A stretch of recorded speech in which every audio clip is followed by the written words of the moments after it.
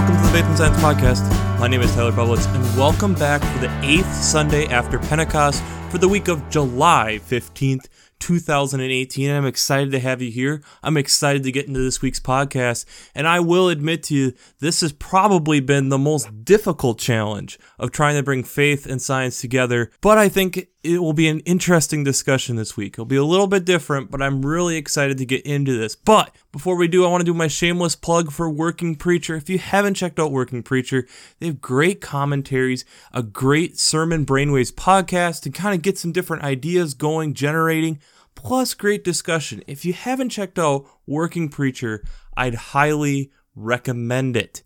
So this week, part of what made it so difficult is we kind of have a big transition that's going on, and we'll get into that as we talk about the scriptures, and I think it kind of becomes apparent.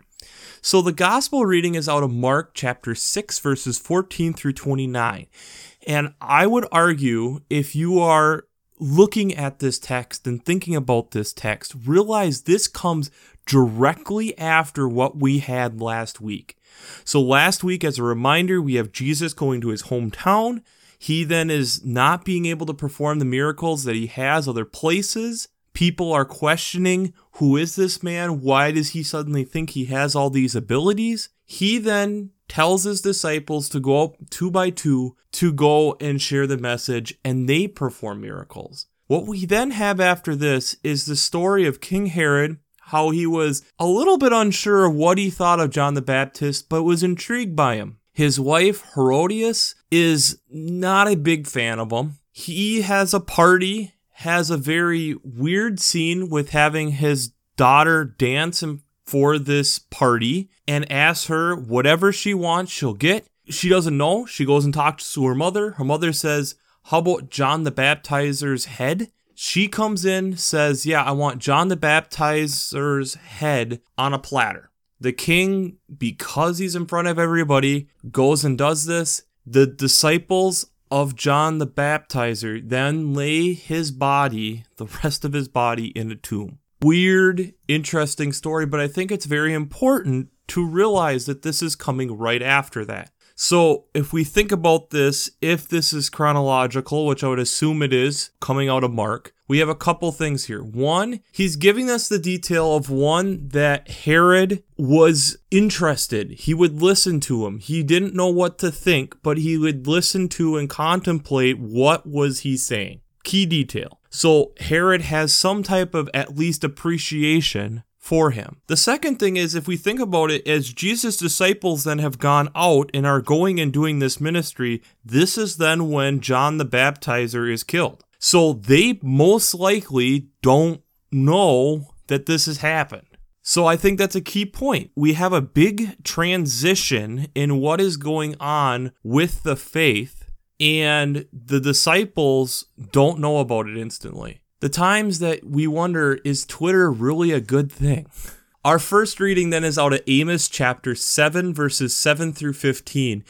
And this is an interesting reading to me. I had to kind of go and do a little bit of background. But Amos is just a typical farmer. And he's being told that God has this plan, this thing that he's trying to do. He then, by Amarza, I'm probably saying that wrong, is kind of discrediting what he is being told, and Amos then stands up and says, "The Lord has told me this. This is what we need to do." This basic summary of what we have in Amos chapter 7.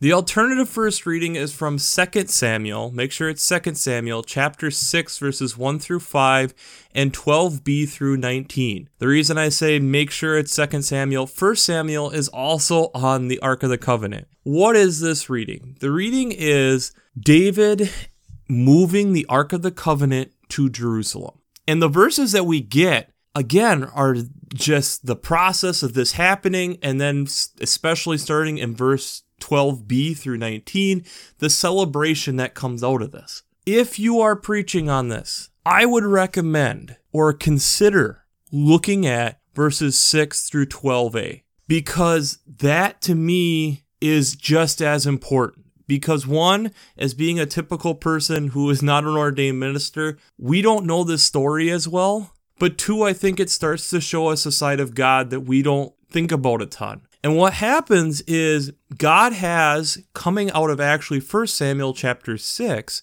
these very distinct instructions on this is how the Ark of the Covenant will be transferred, will be moved to a new area. And what happens starting in verse 6 is that doesn't happen. So God strikes the man dead right there on the spot.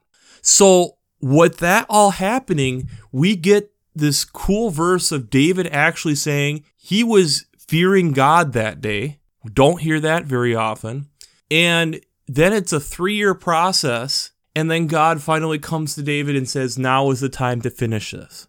So again, kind of this unique, weird section to kind of go through. We'll get into it. The psalm this week is Psalm 85, verses 8 through 13.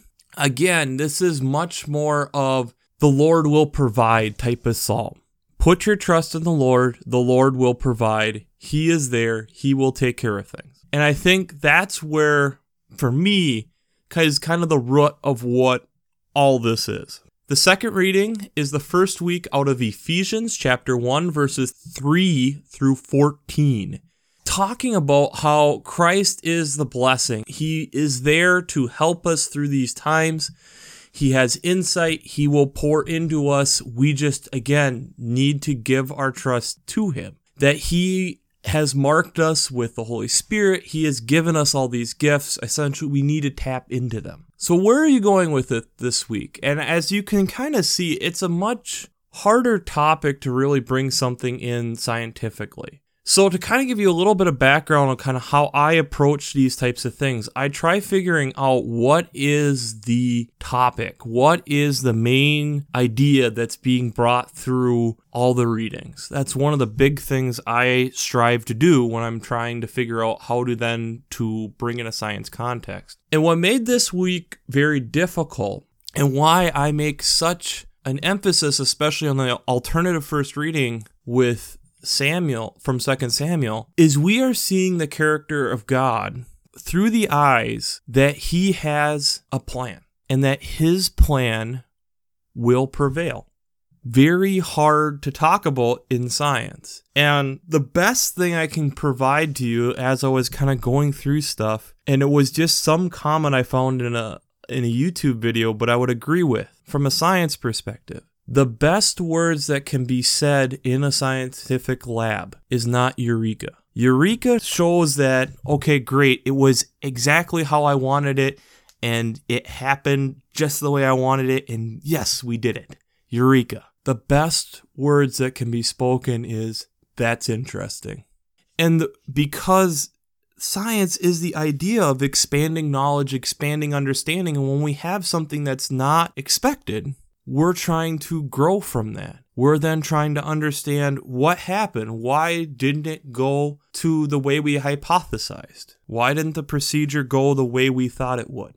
I was kind of debating if I was going to get into this week, but I think I kind of will. One of the ways it makes this discussion with faith and science so difficult is, as a scientist, we're told to try to reduce variables so that we know what we're testing for. So if you're doing a test on, say, a specific fish species, and we're looking at the pH of water, so how acidic or basic is the water, and how does that affect the fish? Well, it's actually probably a big subject right now. As climate change is rising, you have more carbon going into the water, which makes it more acidic. Is that hard on fish species? Which fish species are more tolerant than others? You're going to then have multiple tanks with different pHs. And so you're going to repeat the test as much as you can and trying to limit as many of other variables so that we can say,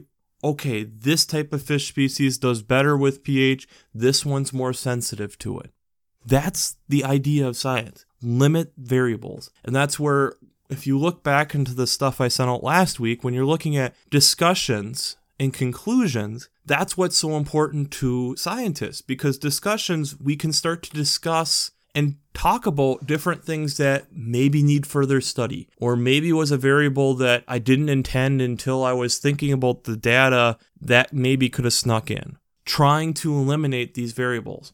The problem with having a test to find support for the evidence of God or to disprove God is, as we know, God is everything and everything around us, that he has control. How do you limit God down to a single variable? You can't. That's what makes it so amazing and so difficult for science to ever put a code on and being able to say this is God. So how does this all relate back to the passages we have? I think out of the gospel reading, in my opinion, Mark's gospel in this spot makes a very distinct move. The disciples are being sent and are being told that they are doing remarkable healing from last week. And then we get into the story of John the Baptizer being killed. This is a major transition. This is God saying, my plan is with this man. We're moving beyond what John the Baptizer did. John the Baptizer was leading to this moment. This is, for God, this is the perfect hypothesis. This is exactly the way it's supposed to go. This is a eureka moment. To the rest of the Christian society, as they heard about this, I could easily see how a person would be saying, what? What am I supposed to do? I thought John the Baptizer was the guy. I know there was some kind of interaction between him and Jesus. I don't know what to think about this. I could easily see someone going through that. God still had a plan. We look at Amos and think about it in our Christian walk. We're being called to do different things. And here he has Amizla, I think is his name. Again, correct me. Somebody send me a message telling me how to pronounce that. Standing in the way, saying, no, you gotta flee Judah.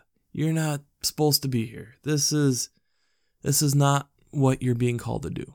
And he's saying, no, I am a shepherd. I'm not any special prophet, but I'm being told to go to the people of Israel. This is a typical person. This is a farmer. Again, showing one, that God can work with any of us. And two, that when God is calling you to do something, you don't let something just stand in your way, no matter how difficult. But that's where I think the beauty of the alternative first reading is here. God has a plan. His plan is to move the Ark of the Covenant to Jerusalem. And someone disrupts the plan that God had. Did it fully disrupt God's plan? No. Was it a hiccup? Yes. Did God's plan still happen? Yes. Did the people of Israel suffer from that? We don't know.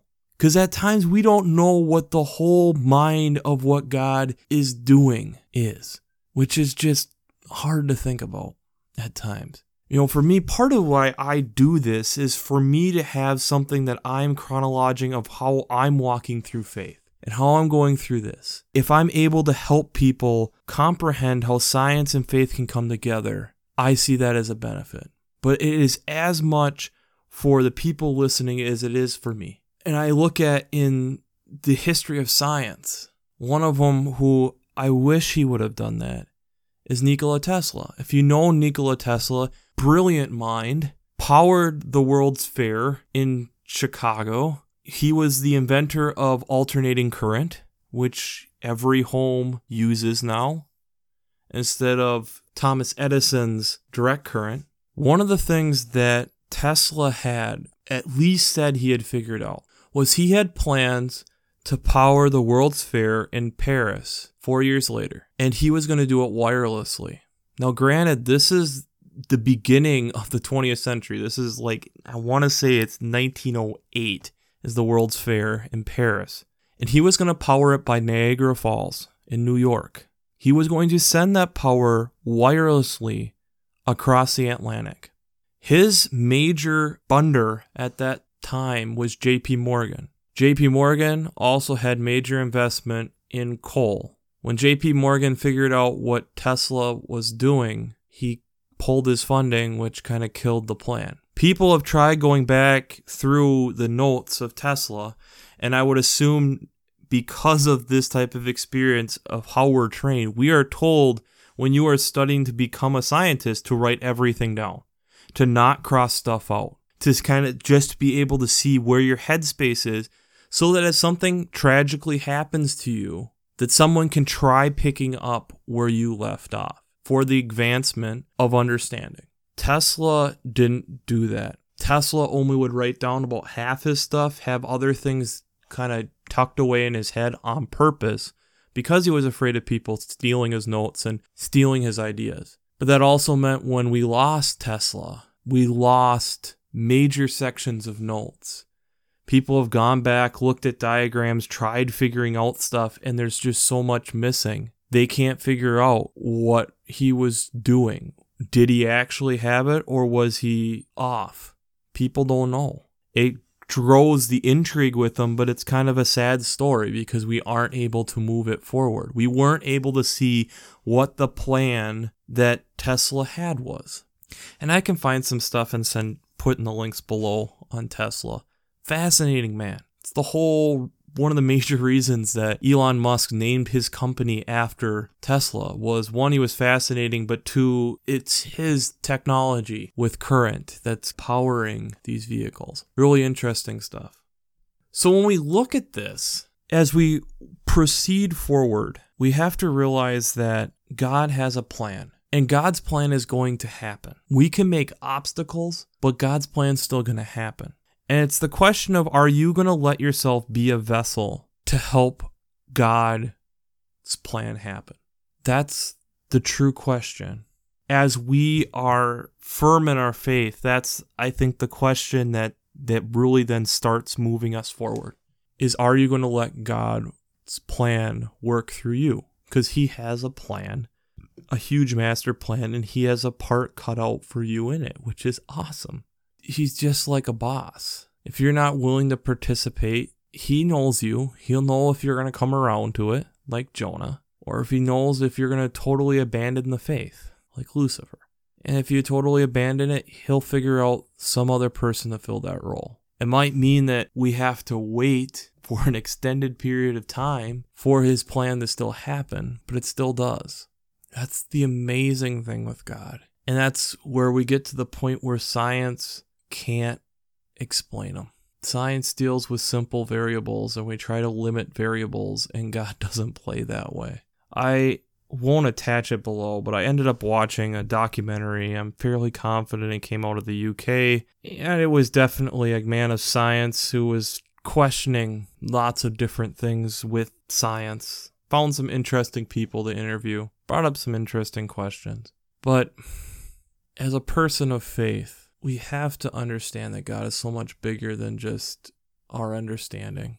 And when people are seeing, well, it looks like the church is evolving or changing its stance on something, I don't see it that way. I see it as we are starting to understand more of God. Science does the same stuff all the time. Science, you develop a hypothesis. You test that hypothesis. It becomes a theory like we've talked about before. But if something else comes out that makes more sense, as long as you can have solid support behind it, the other theory will be looked at less and less. Our understanding of a God evolves just like our understanding of science in all fields continues to evolve. To give you another example of that in the science field, and I'll see if I can find the video on it. Alzheimer's. There's been some preliminary studies that would totally change our whole idea of Alzheimer's. And from what I was understanding with it, we've been attacking Alzheimer's. How we've been diagnosing it is that there's plaques in the brain which are causing problems for us with our recall, that they kind of make blockages that we just can't get through. And so we've spent years now trying to figure out, how do we prevent or slow down or loosen up these blockages so that the brain can function. And there's some, again, very early research. Still needs a lot more testing to really develop it into from a hypothesis into more of a solid theory, and that it's actually a viral infection. And one of the major side effect of this viral infection are these plaques. So we've been dealing with something that's already been slowly destroying the brain. So when we're trying to work with this solution, the problem was something else. We're transforming and coming around to a whole, opening up ourselves to a new understanding of Alzheimer's. When we look at, as for me being an ELCA Lutheran, we see the changes of God, the different characters of God in the Old and New Testament. And as we're digging in with science, and as we're coming to these new realizations, we are understanding more and more of the character of God. It's not that God's changing. It's that our understanding of God is changing. It's not that God is changing. It's that our understanding of God is changing. And I realize that I'm still fairly young. But the thing I realize, the thing I pray and hope that my whole life, and I will wrestle with it probably my whole life long, is understanding that change is good. Change is okay. We learn from the past, but we still have to be open to change. We've talked about in this podcast before, like when Copernicus made the earth-shattering idea that the sun was the center of our he said universe, but our solar system instead of the earth. And we had great scholars deny it. We had the church deny it. Can't be. Scripture doesn't say that. And I don't feel like in a lot of congregations now, 400 or 500 years later, this is earth-shattering stuff that's going to halt the congregation. Because we've wrapped our head around it now. We understand that that's okay. Our understanding of the character of God evolved a little bit. So that not that we're changing our stance, that we're understanding God just a little bit more. A little bit. That's what science to me does. Is all these different stuff is to help us understand God just a little bit more. God in the gospel text of Mark, trying to make from us being on this side of the cross a big red arrow pointing to Jesus. It's not John the Baptizer. He was the introductory act to the main show. He was to get you ready. He was to get the people going, get them in the right mindset, get them moving. You look at Amos. What is it telling us to do? He calls regular people. He calls regular people. He's got big plans for you, for me, for all of us, as a church and as an individual. He has big plans. And you just gotta, at times, push through the obstacles that are telling you no, if you really feel that God is telling you to do that. We have then even in the alternative first reading, when obstacles come, when things happen and God says stop, that doesn't mean stop forever. It says it's just not the right time. You're not ready to understand this new part of me. We can think about it in the aspect of the Holy Spirit wasn't given to us the moment that Adam was there. Wasn't. It was given to us after the death of Jesus. Were we ready for the Holy Spirit to be there? No, we weren't. It was all a timing thing. Just like an experiment. If you mix certain stuff too early, it doesn't work. Think about hunting. You get too loud too early, the deer will run. Your game will run. Game over. No pun intended, but pun intended. We see that in life. There's lots of timing. And God is talking to us here about timing just as much. In the Ephesians reading, we get this nice welcome, possibly from Paul. We're not 100% sure. That how God wants to use us. And it kind of is even reflected somewhat in the Psalm too. He's there. He's working with us. Just let him work. So I know that's kind of a very much more ominous type of feel to this, more of a thought game type of example. But that's part of science too, is kind of going through even a thought process of how do we process this. And that God's plan and our plan, we may not understand God's plan, but he still has a plan. So the Twitter question that I would have for you for this week is God calling you to do something no matter how difficult it may appear? And if so, what do you feel that is? For me, one of the things that I know he's calling me to do is this podcast. No matter how difficult it is on a week-to-week basis to sit down and try working through these and thinking about it from a science context, and even the questions in my head of how many people are listening, what's the reach, what's the impact, and like I stated, this is as much for me as I hope it is for you guys also. I hope this is something that's beneficial for you guys to help you wrap your head around these big topics of science and faith that are challenging us in the world today. But what are your big things that God is calling you to do, and the obstacles that may be feeling like they're in the way that you have to get through, kind of like Amos, or in 2 Samuel with David and the moving of the Ark of the Covenant, or the beheading of John the Baptist, one of the leaders of the Christian or the Judean faith at that time. These are big changes. But we'll wrap this up as we always do. I pray God blesses you through your faith and amazes you through science.